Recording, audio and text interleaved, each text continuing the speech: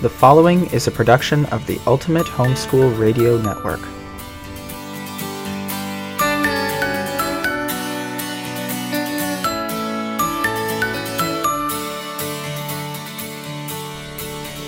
Welcome to another episode of Life as a Life Schooler, where we talk about how to merge life with homeschooling.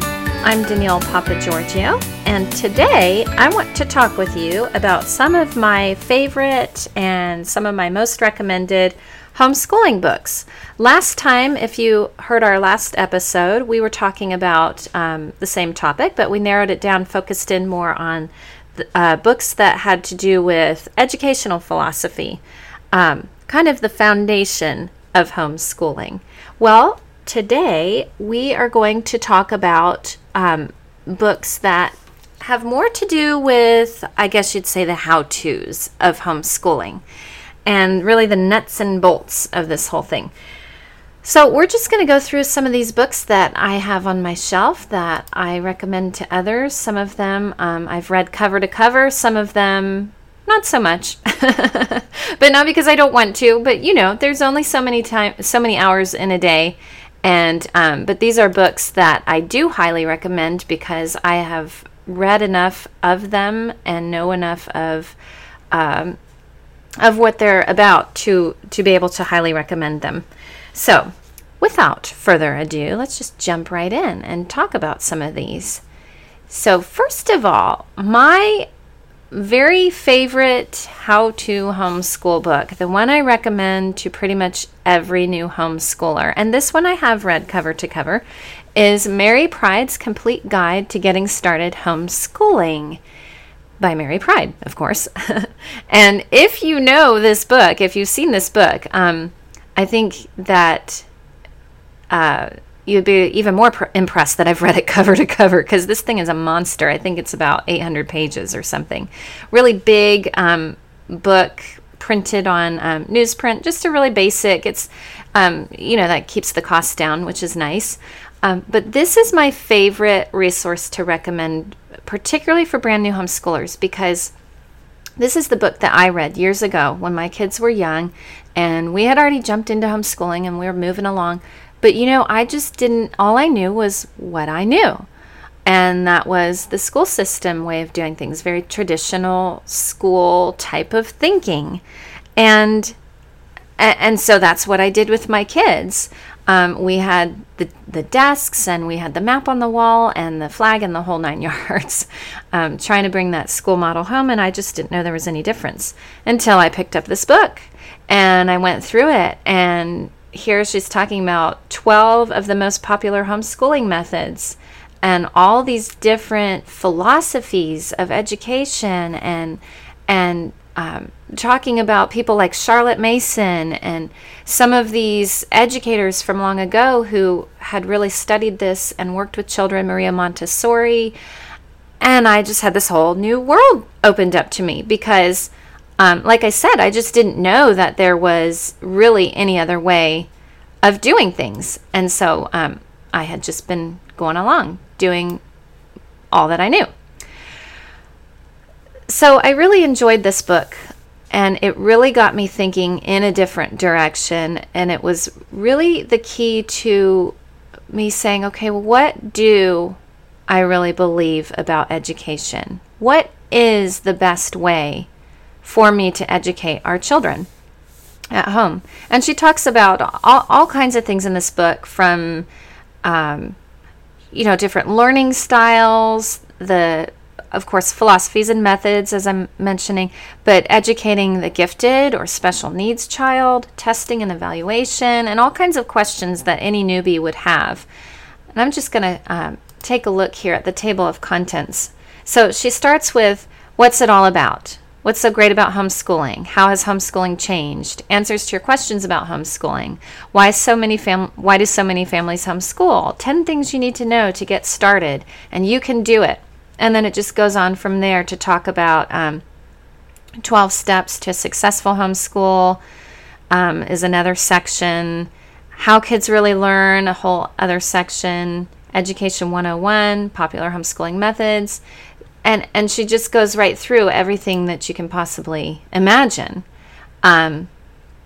And then at the back, what I also enjoyed about it was that she does have a resource guide where you can find where to find curriculum, how to start homeschooling groups or co-ops and things like that, and just a lot of really wonderful information. Now, some of it, I don't know if this book has been updated recently.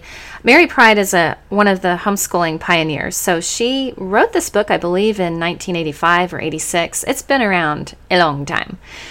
So if there is an updated version, I would recommend checking that out, because then, of course, the internet has come around since the early days of the modern homeschooling movement. So you might want to see if you can pick up an updated version, but definitely worth having on your shelf. And I could kick myself because I think I've now owned 2 copies and I've loaned them out. So I actually had to jump online to read off that table of contents to you, because I don't have the book in my possession right now, which is terrible. And in fact, when I was writing up the show notes, I actually went right to Amazon and ordered another copy. That's how important I think it is to have on my shelf, even though I've read through it once. It's just one of those books you want to have and hang on to. Another book that I would recommend is called Playful Learning: Develop Your Child's Sense of Joy and Wonder by Mariah Bruhl. Now, this book I am holding in my hands right now, and it is just a lovely, lovely book. It has a nice weight about it. It's just a paperback book, but it's printed on those pages that are like smooth and, just thick, high quality pages. And that might sound kind of silly. I sort of go on and on about it in the show notes, but there's something about a nice book printed on nice paper and with beautiful color pictures. It's just inspiring. I think I said in my show notes, it's kind of like holding someone's Pinterest account in your hands. I like a book that when I pick it up, it inspires me to organize and to just do better, to just make things look nicer in my schoolroom, my homeschool room. It's just one of those kind of books. And it goes through and just talks about ways that we can help to guide our children's play. Now, of course, that can be carried too far. I think that we need to be careful about getting in the way too much of our children's playtime, because that's how they learn and that's how God designed them, and they don't need us to interfere and organize everything and, have some sort of a set routine and schedule for their playtime. That gets a little out of hand. But what I like about it is they give you these wonderful suggestions to sort of make the atmosphere more welcoming to our children and more inspiring. It's inspiring to me to look at the books. So to do all these things, to set up these areas where your children can play and explore, I think would be very inspiring to them as well. So I'm looking here at a picture on one of the pages of an area that they've set up for bird watching. So they have this basket filled with these stuffed birds, and I imagine, excuse me, I've seen these birds before, that you squeeze them and they chirp like that particular bird, whippoorwill or a woodpecker or whatever it is. And so they have a basket filled with those birds, and it says bird watching on the side in this pretty little label with bows. And then they have some shelves with writing supplies and, binoculars and different things to encourage that particular play, exploration. And then on another page here, they have a place where they've hung some scientific, I guess you'd call them diagrams and things like that, of flowers, and some pictures with the flower petals and labels. So it just gets your juices flowing. It's inspiring to figure out how you might set up some areas for your children to play and to explore the world around them, and make it a little bit more of a structured type of activity. So that's definitely one that I love to have on my shelf and refer back to from time to time. Another great book that I need to pull out and finish reading one of these days, because I started in on it, I don't know, maybe 10 years ago now, but it's just a wonderful book. It's called Project-Based Homeschooling, Mentoring Self-Directed Learners, and it's by Lori Pickert. And not from a Christian perspective. Neither of these last two books are from a Christian perspective to my knowledge. I've read enough of them to, I think, infer that. But it's still a really good book about education and about, I guess what I want to say as a caveat is just when you have a book like that, sometimes they can be a little more child-focused, perhaps, than we would like. But there are some really great ideas in here in this project-based homeschooling book that really inspired me with the whole life schooling thing that we do here in our home, to just really help children with their own projects and how you can encourage them in what they want to do. And again, I just think that's so important because God has given our children these special gifts, and they're exploring those. Now is the time when they're young, when they can explore those gifts and figure out what it is that they want to do with their lives, what it is that God wants them to do with their lives. What are these gifts that He has put in them?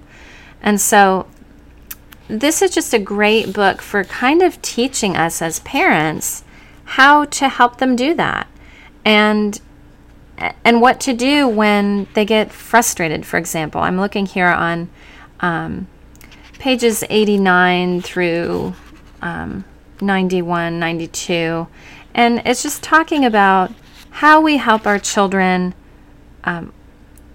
when they ask for help, when they're feeling frustrated. And I love this part, for example.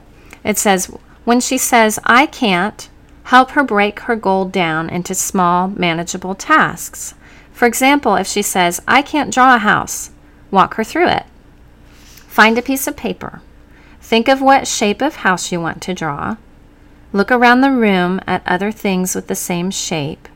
Do you want to draw our house? Let's go outside and draw while looking at it. Do you want to draw another kind of house? You can look through books for examples. We can take a walk around the neighborhood. Look at the house you are drawing. What do you see? What can you add to your drawing? What else does a house have? So I just think it's a really gentle approach to helping our children through their own projects. And then in the next section, it talks about when they are wrong. If you see your child headed off in the wrong direction, don't jump in to correct him. Wrong turns can lead to great discoveries, and self-caught, self-corrected mistakes are more likely to be understood and remembered. I thought that was very wise advice there. It goes on to say, if your child is attempting to, say, attach a heavy wheel to a cardboard box with flimsy tape, let him try and fail. Several things might happen. 1, you have jumped the gun, and that was only the first part of his plan. 2, he will figure it out himself and try something else and continue until he succeeds. 3, he will become frustrated, and you can step in to help him focus on trying other solutions. Each of those scenarios is much more valuable than simply skipping over that part of the learning process. So I just love that because, I don't always, as a parent, think of that. When my children are struggling and going through that learning process, I sometimes want to just jump in. I'm too quick to jumping in and saying, oh, well, that's not going to work because it's too heavy. And, I think that can sometimes be a frustration to our children because, as the book is pointing out, that might just be a part of their plan, or it might make them feel like they really don't know what they're doing because we always step in and try to help. And I know for our family, with the dynamics we have in our family, we have 2 older children, 17 and almost 15, and then our youngest is 7. And so he struggles a lot with this, with feeling like he can't do things, and like he wants to be big and catch up with his brother and sister and be an adult. And so I think allowing him to learn on his own and to make mistakes and to struggle through that learning process can be a good thing, can be a very, very valuable thing. So there's just a lot of good wisdom in there on how you can help your children to do their own work, to have their own experiences in this project-based idea of homeschooling. And then different questions that you can ask to sort of spur them on. So that's all I'll say about that book. Definitely one that I would recommend checking out.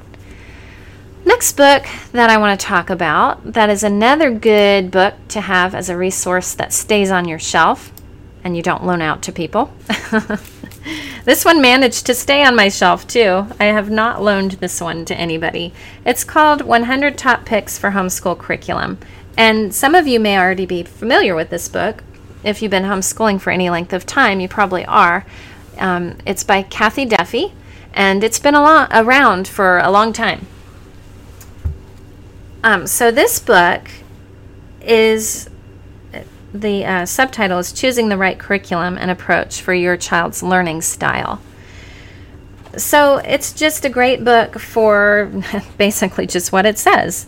Choosing books, curriculum for your child's specific learning style, which is so important because, we can get hung up as homeschool moms on, well, what is my friend doing? How do they homeschool? What curricula are they using? And then we can jump from curricula to curricula and never really settle on anything because we're, just so busy trying out all kinds of things without really putting in the research perhaps that we need to ahead of time. And I'm all for trying things, and I'm all for changing if the method's not working. But it's good to have resources like this that you can turn to and really go through first to kind of figure out what might be the best fit of all of these different ones that look so exciting and fun. That's the problem with going particularly to curriculum fairs, is you really do get drawn in by a lot of the just clever marketing and beautiful books that you can find. So it's just a good thing to, again, just go through and kind of think about your children and go through some of these assessments. She has actually at the beginning a guide that walks you through to figure out what kind of philosophy fits best for you and for your children. So that's definitely a very helpful aspect of this book.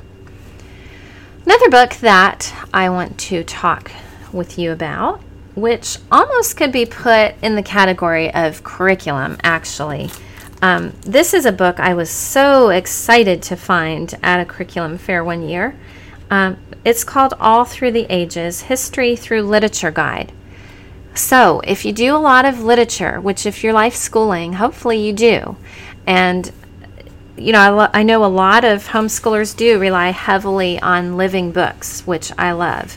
This would be a resource to have, because what it does is it has every time period broken down. I'll just flip here to ancient Rome, for example. And it starts with resources for all ages. So it'll have a list of different books and resources that you can use for any age. And then it has a section, grades 1 through 3, overview of the era. And it breaks it down into specific events, biography, historical fiction, and culture. And then in the next section, it's grades 4 through 6. It has overview of the era, and then specific events again for grades 4 through 6, biography, historical fiction, and it just breaks it down like that. And then it has some sections too with a little more information. There's a box here that says the rise of Roman civilization, so it just gives you a little bit of an overview there as well. And then it goes to grades 7 through 9, same categories. grades 10 through 12, and then on to a timeline of ancient Rome. So it breaks down the different major historical events and the times that they took place. So I just love this book. It goes through all the different ages. The next one is church history, and it has the same kind of breakdown. And then the Dark Ages from the fall of Rome to 1066. Same breakdown with the different grade levels, and then specific events, biography, historical fiction. So you can really use this as a resource to build out your own history curriculum, which might terrify some of you, but it's really not that hard, because if you're basing, kids learn so much through books, right? We all learn so much through just living books and not textbooks. Textbooks are dry. Living books, biographies, historical fiction, all the types of things that are recommended in here, that's where children really learn. So all that this is really doing is giving you basically a structure to build out, okay, this year we're going to study these time periods. Let's pick 2 or 3 books from each of these sections, and you'll go through them. And here's your assignments. And, you could just do like I've done with my son. Now, he's older now, but I've just assigned a book. We did it with business this last year. I assigned him one book for business. I can't remember if I did one book. I believe I was doing one book a month. And so I would just assign that at the beginning of the month. I'd say, you have to have this done by the end of the month, and I want a 1-page report on it. Pretty simple, really. I mean, I wasn't asking for a 30-page, 30-page report on the thing. So just a 1-page report. So I knew that he read it, he understood it, and what did he learn from it? And that's the type of thing you could do with a book like this, is just make your history really simple. Just have them read the books, write out a little report for you, and you're done. It doesn't have to be complicated. I'm amazed. I truly am amazed at how much my children have learned. This is going to sound really bad, without me teaching them. But it's true, because they have maintained their excitement, their joy in learning over the years, and they enjoy reading. So they have read a lot of things and picked up on a lot of things that I never taught them. So it's just, reading is so foundational. It's so important. And if you haven't picked up on that by now, that I'm a big, huge fan of reading, then you need to go back and listen to some more podcasts. But definitely, I think this is a great way of handling history if you're not like the strict curriculum type of person. Or even if you are, it's a great supplement. Great way to supplement that. Finally, the last book that I want to talk about with you is called Learning in Spite of Labels. Now again, this is one of the books that I have not read fully. I have just skimmed through and read bits and pieces of it. But I was privileged to be able to hear Joyce Herzog, the author, speak on a webinar about maybe a year ago, maybe a little bit more. So one of the things about that webinar that really made an impact on me was she had an exercise at the beginning that she had us all do, and it's actually in her book on pages 4 and 5, right at the beginning. So she said, I'm going to have you write on a piece of paper the date at the top, and then under that you're going to write the city and the state where you live. And she said, but here's the trick. You're going to hold this piece of paper with one hand on your forehead, and with your other hand you're going to write without looking at it. So no mirror, no nothing. Like, you just have to hold it on your forehead and write this information. And wow, that was hard. So she says in her book, write now, but don't take the paper down until you read the next paragraph. Did you have to think about the direction to move your pen? Did you forget which letter or number came next? Was it more difficult than usual? Did you do your best? Take the paper down now and look at your work. Did you reverse any letters or numbers? Did you write the whole thing in mirror writing? How was your letter formation and spacing? What grade would you get if I graded your paper for handwriting with a group of papers where the students were allowed to write normally? How would you feel if I judged you on the basis of this paper? How would you feel if everyone else in the room could write normally and you had to continue writing this way for the rest of the year, but were graded on the same norms as everyone else? How would you feel if you could only make improvements by looking in a mirror and never could take the paper down? Many people reverse letters and write poorly. Many very good writers with exceptional writing ability will find that their paper resembles that of a young learning disabled child. Why? What changed? Your learning ability? No. Your skill level? No.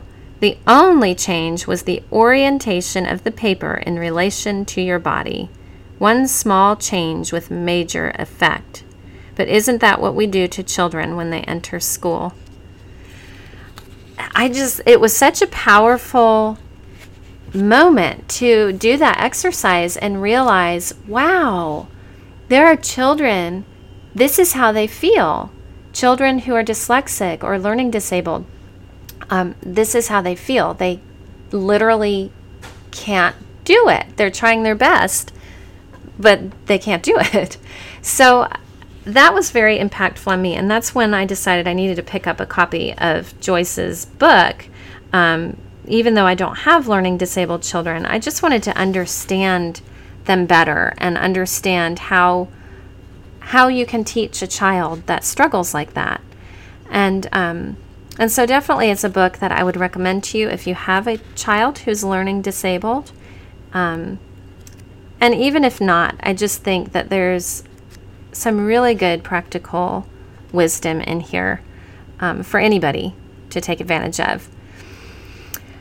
I thought this was a very interesting thing also that she says on page 31. She says, "Is there such a thing as learning disabilities? After 25 years working in the field, I'd honestly have to say I don't know. Don't leave. Listen a moment. Learning disabilities has been defined, and therefore it exists. Yet diagnosis is merely a judgment call based on comparing one child with an average child on several issues. Some people learn more easily than others. Some need more help in different ways and in different subjects. All people need help in some way learning something. Yet all people can learn given the proper environment for learning and the appropriate, for them, methods and materials. Once I had honed my skills as a teacher, I felt confident I could teach any student almost anything if the student was cooperative, we had enough time, I was able to control the learning environment." So I just thought that was a very interesting observation that she makes. And again, I think it goes back to being careful about labeling our children and not putting them in a box. And not thinking of them as, well, now that they have this label, they can only achieve this level of learning. We just have to be very careful when we use any sort of label. And that goes for the gifted label as well. That's another label that I think gets used probably, maybe not too much, but we just have to be careful with that label, because that label also can put pressure on our children. It can make them feel as though they have to perform, and it can cause us sometimes as parents to have a sense of pridefulness of having these super bright children that are somehow better than other children, which certainly couldn't be farther from the truth. So I love this book. I love Joyce's philosophy, and that is one that I definitely would recommend to you if it's something that would be useful in your home. And that, I believe, wraps up my list of recommended how-to homeschooling books. And with that, we'll wrap up this episode. Thank you for joining us today. Please, if you enjoy this podcast, be sure that you go and give us good reviews on iTunes and the other platforms, whatever you use. And join us next time as we talk to Christy Deason. Christy Deason and I will be discussing co-ops and the good, the bad, and the ugly about co-ops. So I hope you'll join us next time for another episode of Life as a Life Schooler.